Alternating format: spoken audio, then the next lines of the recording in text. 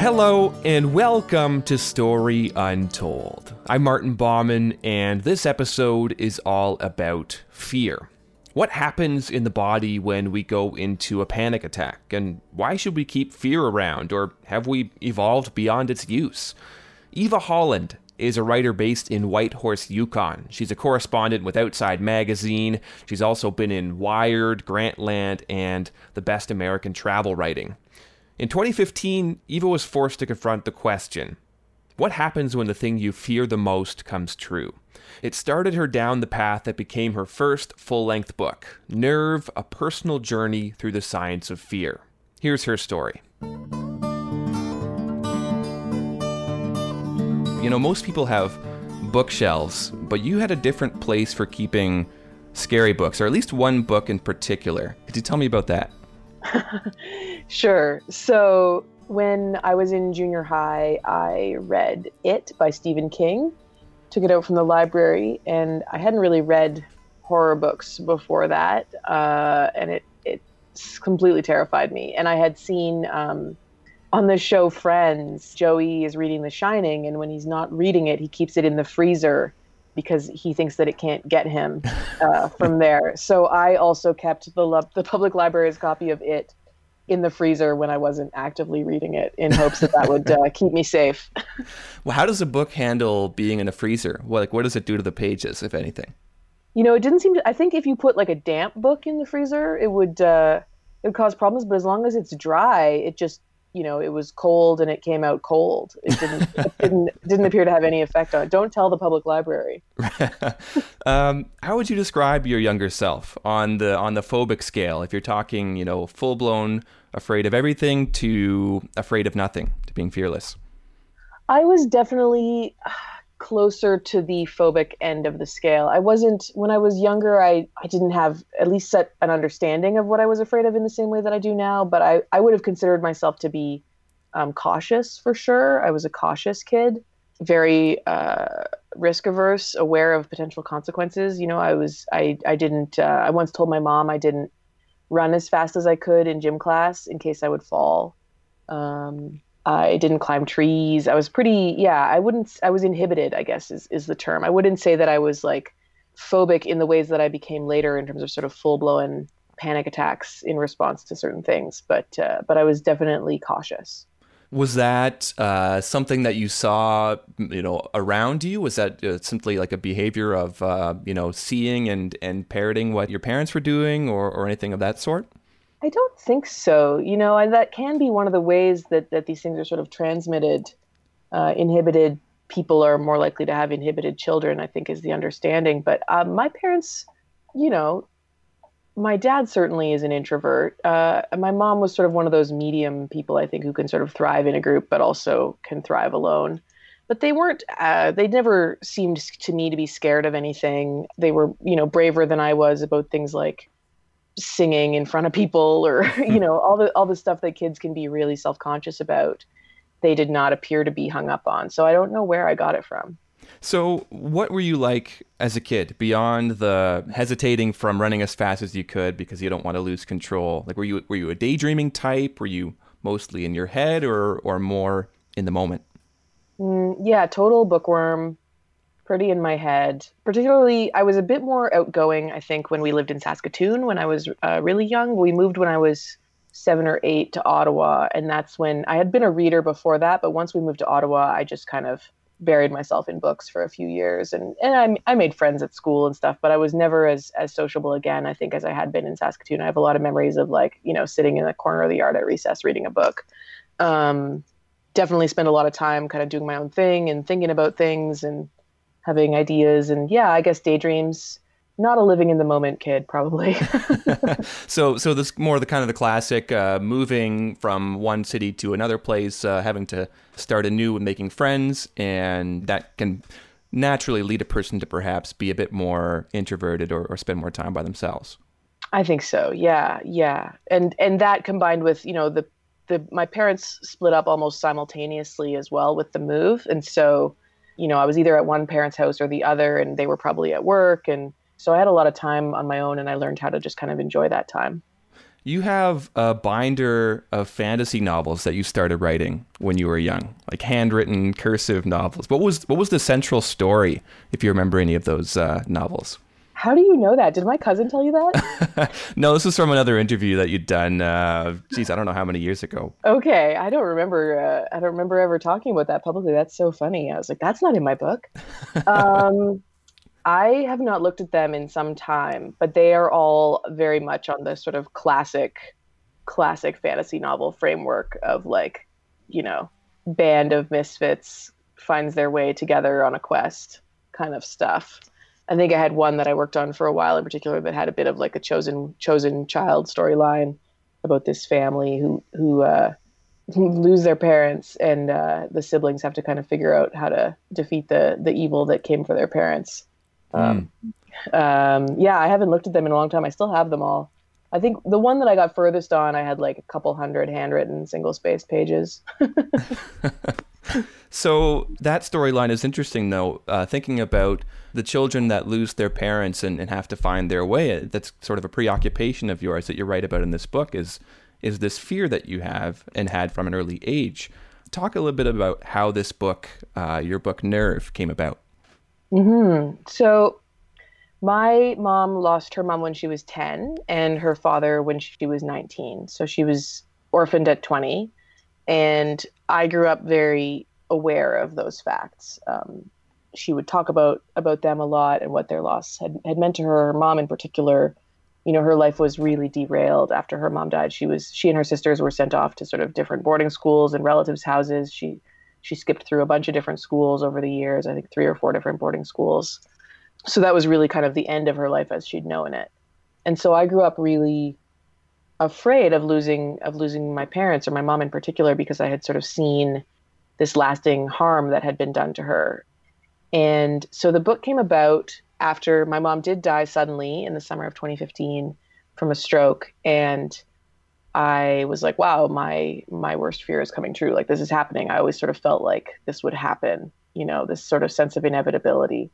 And then, you know, a few months passed of very acute grief. And then I sort of came through the worst of it and realized that although I, you know, miss my mom and I'll always be sad about that, I was going to be okay. I wasn't going to be sort of irreparably harmed in the ways that she had been for various reasons, including, you know, that I was in my 30s, not 10, and that, you know, my dad didn't send me to boarding school when she died. And not to be too hard on my grandfather, it was the 60s. He didn't know what to do. You know, we have a much better understanding of how to help children through grief now. But so I had come through the worst of it. I was going to be okay, and that was sort of empowering to realize that I had faced my worst fear and survived. And meanwhile, I had been struggling with a couple of other issues. I had this ongoing, pretty serious fear of heights that had been kind of dogging my life for a period of time. And then I had a newer problem with driving as a result of a series of car accidents. And so I decided that if I could face my worst fear and survive, I could probably try to face my other fears and see if I could renegotiate them, or, you know, the typical language you use is like conquer fear, overcome fear, defeat fear, this sort of thing. And so the book project grew out of this sort of personal goal to see if I could renegotiate this relationship with fear. You start the book with a trip that you and your friends take to this ice climbing spot somewhere in the outskirts of Whitehorse. It's a climbing route called The Usual. And you're coming back from there, and there's this, you know, sort of frozen river, and you freeze in the moment. Can you tell a little bit of the story of what that moment was like and what happened there? So I didn't understand it at the time. I didn't have language like panic attack, but I became convinced that if I tried to walk down this frozen creek, I would slide to my death. Even though I was wearing crampons and everyone else was walking down the frozen creek with crampons on with no difficulty, I just I was sort of cold, I was tired, I was depleted in various ways, I was hungry, and I just sort of snapped. I decided I couldn't proceed, and I froze and refused to go anywhere. And this had happened to me a couple of times previously in my life, but they'd been years earlier. One when I was 15 or 16, and one when I was maybe 23 or 24. But this was way more significant. The other two, people were able to talk me down pretty quickly, and this one was, a somewhat dangerous situation. It's we're on the side of a mountain in the winter in the subarctic. It's getting dark, and it took them quite a while to get me to move, and some pretty sort of extreme measures to get me to move. Namely, two people holding each of my hands, and then a third person pointing each step where I should put my feet. Um, so I didn't understand what that was until I told a friend about it later, who has dealt with anxiety issues in a more sort of generalized way. And I said, I don't know what happened to me. I just freaked out. I just kind of had a meltdown. And she said, Eva, that was a panic attack. And I didn't understand that that was something that could happen to me. I'd heard of them, but wasn't something I associated with my own life. And then I sort of saw this pattern afterwards of there's been a few times when I've just been convinced I'm going to die, and I freeze, and they've all related to a sense of exposure to heights and the possibility of falling. Mm-hmm. It seems interesting to hear this from the outside, and perhaps it's a good time to backtrack for a moment, because what your readers know you for is for being this writer immersed in the outdoors. It's for doing things like the Yukon Arctic Ultra, this ultra marathon through frozen conditions, or 72 hours of extreme polar training. Tell me a little bit about what brought you, an Ottawa kid, a former Saskatchewan kid, to the Yukon and to being a freelance writer. Right. So when we spoke earlier about my inhibited nature as a child and how I was very risk averse, that doesn't square with my public image at all. And even though I feel like I've made a lot of progress away from that, I still feel like a fundamentally pretty cautious person. But I'm living this life now that seems from the outside to be very adventurous and feels adventurous to me sometimes too. So I moved to the Yukon a little over a decade ago. I had become a full-time freelance writer. I was back home in Ottawa after grad school, and I just thought, you can live anywhere in the world. It doesn't make sense to stay in your hometown, particularly not when your hometown is Ottawa, which, bless its heart, but it's not like at the time I was focused on travel writing, and it didn't really seem like a place that made sense to be based in. It's not like a global travel hotspot or anything. You didn't want to be a reporter on Parliament Hill. I did not, no. And so I was sort of on the lookout for a home base that would be kind of an adventure, that would be kind of an exciting place to be, and where there would be lots of good stories and maybe not too much competition for people writing them. And I have a cousin who moved here a year or two before I did, and I came to visit him in the summer of 2009 for 5 weeks, and sort of on a tryout. I'd always been curious about the North, the territories. My mom and her sisters spent part of their childhoods in Yellowknife. And so I came to Whitehorse for a visit and just really loved it. Met my cousin's friends and just kind of plugged right into their friend group. Some of those people that he introduced me to in those first few days are still my closest friends here and in the world. And it seemed like a really good place to be a writer. So I moved up here a few months later. And when I moved here, I wasn't an outdoorsy person really at all. I was just beginning in my 20s to start to think about stuff like hiking and camping. And so moving here accelerated that process significantly. And it became what I wrote about because that's what people were interested in from this part of the world. That's what you can sell to magazines in the US or in Toronto is stories about, our dog sled races and our ultra marathons and polar explorers and this sort of stuff. So I sort of got involved professionally, and then personally as well. This was what all my friends were doing. And so I was trying to learn to keep up, to be able to go along. And that's when some of these heights issues started really cropping up for me, because I hadn't known when I lived in Saskatoon and Ottawa that I had such a problem with exposed steep terrain. So here you are, a naturally cautious person being introduced to your cousin's friends who are these ice climbers and outdoors people who are going on, whether it's canoeing expeditions, kayak expeditions, climbing expeditions. You're thrust into the midst of that. Yeah, I kind of got thrown in the deep end. Most of the first stuff I did was not for beginners. The first multi-day hike I did was 3 days, 20 plus kilometers a day with a full pack, creek crossings that you sort of had to do proper technique on because they were dangerously high water. And we saw 5 grizzly bears. Like there was no like moderate setting for getting into this stuff here. I think about the Yukon often being kind of like intermediate to advanced. Like it's not really for beginners. And so it was a steep learning curve. But, I was lucky in that even though my friends were all really experienced and really accomplished, they were also, not too cool to bring me along. They didn't mind teaching. They didn't mind, easing up a little to include me. One of the things you write about in this book is avoidance. The technique of you're afraid of something. Let's just, pretend, or let me structure my life in a way that I don't have to deal with those fears as many times as possible. How much of your fear experience would you say pre this book and the things that you did throughout this book, would you say looked like that? Yeah, I think a fair bit. I mean, there's avoidance sort of by default, and then there's more active avoidance. And I didn't do much active avoidance. I guess I did. So the 2 previous panic attacks before this ice climbing trip, the really significant ones, one was when I tried to climb the mast of a tall ship in high school. And the other was when I was at the top of a cathedral in Florence in the tower. And I loved sailing, and I quit sailing after that incident.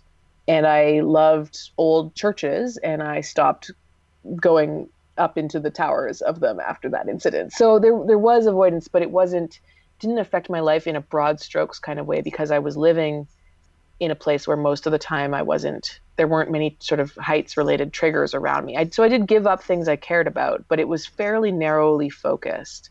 But once I got here, what I would have had to give up to continue practicing avoidance started to broaden and broaden and broaden. I can relate to that quite a lot. Your stories of being in Florence and being at the top of Il Duomo. I haven't been there, but this fear of looking down and just needing to be like, I have to just sit right now. As illogical as it may be, and as unhelpful as it may be, what's happening in the brain in a moment like that when your body's telling you, I have to sit down, I can't do this anymore? Mm-hmm. So it was interesting to learn more about the actual mechanisms of the fear reaction. It wasn't really what I expected. So the basic understanding is that our bodies, of course, sort of sense the world around us in various ways. The 5 senses that we talk about, but also, temperature, pressure, this sort of thing. And they bring back that information to our brains. And what people used to think is that the information about a potential threat to your safety would be conveyed to your brain, and your brain would say, we're afraid, time to fire up the fight or flight response. But it's a subtle distinction, but what actually appears to happen is that that sensory information travels to sort of the lower parts of the brain, which are not our sort of conscious mind at that point. And a structure called the amygdala kind of makes the judgment call of like, is this a threat or not, in the simplest terms. And if it identifies a threat, then the autonomic nervous system fires up the what we call our fight or flight response often. Scientists would prefer to say fight, flight, or freeze response, or to just dispense with that whole right. Thing, because it's more complicated than that. But the threat response or the fear response gets fired up, and that's a physical reaction. It's pupil dilation, it's chest constricting, heart rate increasing, maybe goosebumps, all that stuff. Stuff happens with our muscles, all that stuff that is preparing us to try to protect ourselves, to go on the defensive in one way or another. And then what happens is, again, your body sends those signals back to the brain saying, look, our hair is standing on end, our pupils are dilated, our heart is racing. And then it goes sort of upstairs to the cerebral cortex, where the human consciousness resides, as best we can figure. And then your body says, oh, look at how we're reacting. We're afraid. And that matters in terms of some of the treatments that they've worked on, because if you can stop the physical reaction, then you don't have the emotional reaction, as opposed to if the physical reaction flows from the emotional reaction. When the goal is to try to stop the emotional reaction, the panic, it's important to know sort of if the cart is before the horse, or whatever the case may be. How does one stop the physical reaction before the emotional one? Various ways. Most of them involve forms of exposure and sort of practice. So the classic exposure therapy, and that was what I misunderstood again, that exposure therapy just meant, exposing yourself to what you were afraid of Mm-hmm. until it wore off, essentially. But it's not about it wearing off necessarily. It's about training your body to remain calm in the face of the stimulus. Mm. So that's why something like what I did with going skydiving to try to cure my fear of heights was such a failure, because it was not, because it was shock and awe. Right. It wasn't, there was nothing for my body to learn from that experience except like, whoa, that was terrifying. But done correctly, a more classic exposure therapy is hugely incremental. And so you one day you look at an elevator, and the next day you take one step closer to the elevator, and maybe eventually you stand in the elevator with the doors open. And it's a really, really long time before you actually ride the elevator. And the goal is to build a structure in your brain that allows for calm under those circumstances. And so you try to only push until you can't remain calm anymore, and then you retreat before you can panic, and then you try to get one step further the next time. And so you're building, it's this panic reaction can become sort of a habit, right? It's our brains learn that pattern and they follow it. And so you need to teach your brain a new pattern of response. Seems like a good time. You mentioned the skydiving already, that you did try your own sort of homespun, as you call them in the book, exposure therapy techniques. Tell me a little bit about that, how that played out as well. Sure. I tried to use rock climbing as a form of sort of DIY exposure therapy. And it was, I wouldn't say it was useless. I would say it was useful. I did get better. But it was really slow, and it was really hard work. And that's always the knock on exposure therapy, is that it's really slow and it's really hard work, and a lot of people quit. But it did work, particularly once I understood that it wasn't about just trying to push through. So much of our culture says like, suck it up, just push through, don't, kind of like get a hold of yourself. And once I understood that it was about stopping before I panicked rather than trying to grit my teeth through the panic, it was more productive. How is it being someone who's, you're immersing yourself in these experiences of trying to face your fears, getting on the rock, skydiving, being someone who writes about people who do these sorts of things all the time? Was there any sort of comparison going on between here I am in my neuroses, if you will, and here are these people who seem to just get it so easily? Oh yeah, it's hard not to feel ridiculous.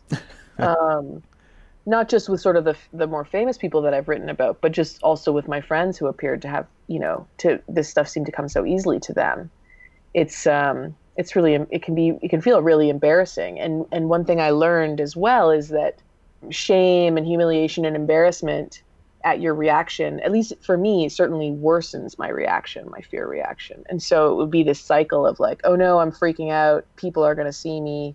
Now I'm freaking out more. Now people are really looking at me. This sort of horrible cycle. But yeah, no, but the thing is, like, even people that appear to have it all together generally have something they're afraid of. And sometimes they're afraid of things that we see them do all the time with apparent ease as well. It's some of my climbing friends who are pretty serious climbers were like, oh yeah, I'm afraid of heights too. And I was kind of like, I don't believe you. But it's different for everyone in terms of how strongly you react or how visibly you react, whether you feel fear inside or there are some climbers who just don't feel afraid when they do this stuff. Right, and that would be a person perceptually anyway, like Alex Honnold, who everyone knows so well now from Free Solo, and as someone you mentioned in your book as well, person who seems to operate with a totally different set of fear reactions than we do. Yeah, I wondered if that's where you were going with that. Yeah, he appears to be impervious to fear. Of course, he's not. He's just scared of different things than most of us, I think. I think Outside magazine got him to like learn a different sport a couple years ago, and I forget if it was mountain biking or whitewater rafting, some other sort of adrenaline-y outdoor sport. And free diving. Anyway, I remember seeing the interview and he was like, "No way, man, that's too scary for me." And I was like, "Ah, he's just like us." Right. What's the most interesting story, personally, or something that you came upon in your research that couldn't make it into the book? Anything like this, you have to kill your darlings, as the writing world is so fond of saying. Oh gosh. I felt like I was, struggling to make the book long enough for my contractual requirements.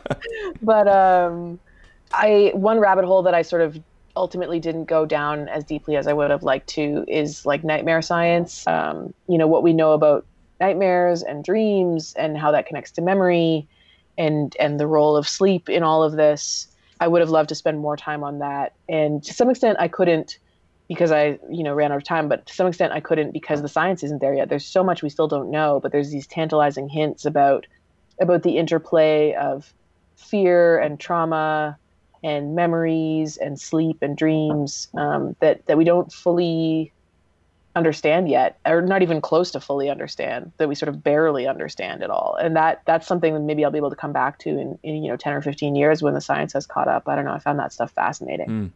There's a theory, and you write about this in the book, that trauma survivors can develop a fear of fear itself. There's the Michel de Montaigne quote, "He who fears he shall suffer already suffers what he fears." How true did that feel for you? It's very true. And the thing about it is it's real. There's the famous line about all we have to fear is fear itself. And it's meant to be dismissive. Like there's nothing really to be scared of. Mm-hmm. But the fear of fear is a fear of these powerful panics and being overtaken and losing control. And it is a scary thing to have happen to you, to be hijacked by traumatic memories and to have them kind of grab you by the throat and take over your body. That's a real thing that's genuinely, very valid to be afraid of. But there's ways we can improve on that, which is good. But I think, yeah, that's that quote is so funny because it's always meant to be like, look, see, we're fine. There's nothing to be afraid of. But fear of fear is real and it's valid, but it can become self-perpetuating and sort of a, self-fulfilling prophecy of if you're sitting there being like, I'm so scared I'm going to freak out. And then you freak out. It's hard to sever that cycle, to sort of snap that cycle, I guess. How much of fear, either in your experience or in what you've learned, is about control, like about when we feel like we've lost control? For me, I think that was a big piece of it.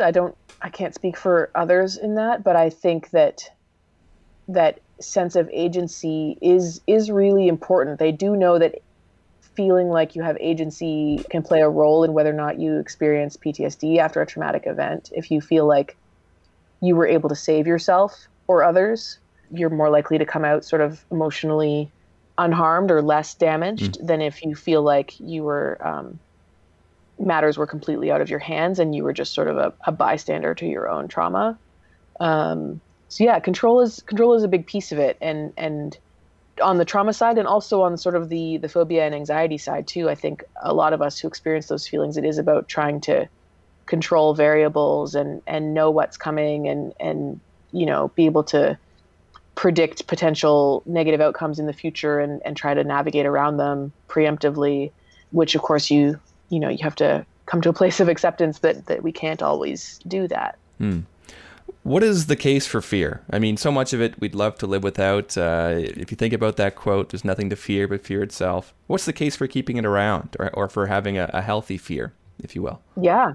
Fear is essential. Fear is our most important survival tool, I think, probably. And I really came around to seeing it differently by the end of the book. At the start, I was all about, I'm going to conquer this. I'm going to defeat that. I'm going to overcome it. And by the end, I really had a new appreciation for fear because without it, we have no drive to survive. We have no guardrails on our lives. We have no boundaries. There's a famous neurological patient who I write about in the book, patient SM, who's been studied for decades, who a rare disease has destroyed her amygdala, and she effectively can't summon a fear response. So she doesn't feel afraid, basically ever. Mm-hmm. And that doesn't just mean that she's sort of fearless in the face of obvious danger. Like, yes, she's had a gun held to her head and she didn't flinch, but she also does things like forgetting to eat, and spending all her money. She doesn't have any fear of consequences of any kind. The one that really touched me is that she loses friends quickly not because she's a jerk, but because she comes on too strong. She's too much. She has no fear of rejection. So she's just like, I like you, let's be best friends, And it's amazing to think about all the little ways that fear sort of checks our behavior every day. Fear of all kinds of consequences, and to see all the ways that it's played out in her life, being literally fearless. She's had a really hard life, and she's lucky to even be alive. So learning about her really helped change my perspective we do need to, when our fear is sort of running rampant and impairing our lives in some way, we need to work on those excessive, over-the-top fear reactions so that we can be happy. But I really learned to sort of value my fear through the process of working on this book. There's a fascinating juncture in this book, and I think what you've just said speaks to that, where you recognize, you've been working for so long at ignoring your fear responses. You've been conditioned to think, okay, my fear is, I can't trust my fear because it's not serving me. And now you have to learn to trust that instinct again. Yeah, that's the next challenge for me. That's really where I'm at now, having done all this work to curb my over the top reactions. Is now learning to listen when my fear speaks up and says you're not safe. For so long I said you're lying to me. I know you're lying. And now I have to learn to listen. And I don't know how that will go. It's definitely still a work in progress. We're in a strange place, I think, historically, and perhaps particularly now, where we have so many of our survival needs accounted for, whether that's, food or shelter or comfort. And yet we haven't rid ourselves of anxiety or fear. We're as anxious or fearful as ever. What do you make of that, about this sort of strange place we occupy? That's interesting. I don't know why. I mean, I think some people think, it's actually getting worse the safer we get. And I don't know if that's, this is entirely speculative, but I don't know if that's partly a product of we have these systems that are intended to be used, and the safer we get, the fewer sort of rational outlets they have. I don't know if that would make sense. It's an interesting time because, since I wrote this book, a lot of people have had their sense of safety pretty deeply shaken. And so I don't know how it will all play out, but I do think there's a gap between the world that our systems were built for, the sort of, hunter-gatherer world, and the world that we, for the most part, exist in now. And there's still some learning to be done and some catching up to do in terms of how we respond and how we understand safety and danger at a really core level.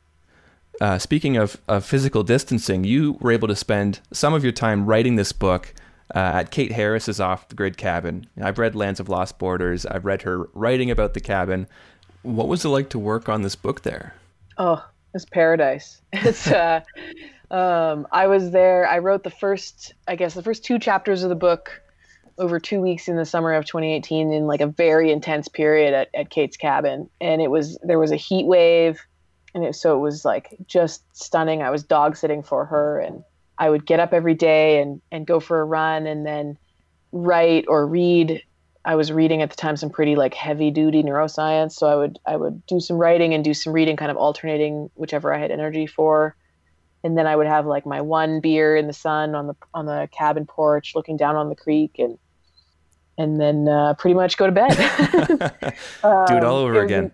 Yeah, it was amazing. It was such a gift to be able to hide out there. And it's a tiny little cabin, but they've got it completely lined. The walls are lined with bookshelves and like up to the eaves. So I could, before bed, I would, pick up a novel or a book of poetry off the shelf, and it was blissful. And then I got to go back there again last summer to do some of my final revisions for a few days, and it was a total refuge. yeah, I look forward to whatever she writes next from that cabin. A book like this is such a lengthy endeavor to spend so much time with. Months, can be years. How do you plan to spend your time now that you have this sort of freedom, I suppose, of having this done now? Yeah, I'm excited to get back to doing more magazine work after taking, the better part of 2 years mostly off from magazine work. I'm excited to get back into telling those types of stories again. Some of the rabbit holes I wasn't able to go down in my research for the book, I think could maybe make some interesting magazine stories. So I'm excited about that. And then starting to think about what could be a second book as well. I don't know for sure yet. Something that I could start researching without leaving Whitehorse at this point. You talked about this a little bit already, but if you think more about how this book changed your relationship with fear, how would you say that you think differently about fear now? I think I respect it more.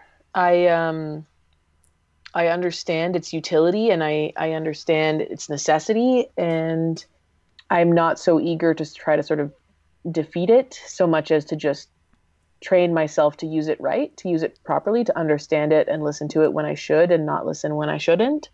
And that's an ongoing process, but I feel much better equipped now to sort of weather the overreactions and to listen to the true reactions. Yeah, I feel it sounds kind of corny to say, but I feel like my quality of life is better fundamentally for having worked on this book than it was when I started. You're still not going skydiving again anytime soon, I'm guessing. No, I thought about trying to skydive again to finish the book, and I just thought you're not going to have fun. Like, even if it doesn't scare you quite as much, it's never. I'm still me, right? I've made some changes to how I react to certain things, but I'm still the kid who didn't want to run too fast and fall down on some level, And so I think no matter how much work I do to be able to tolerate heights, I'm never going to enjoy something like skydiving. Eva, thank you so much for taking the time. I really appreciate it. Thank you for having me.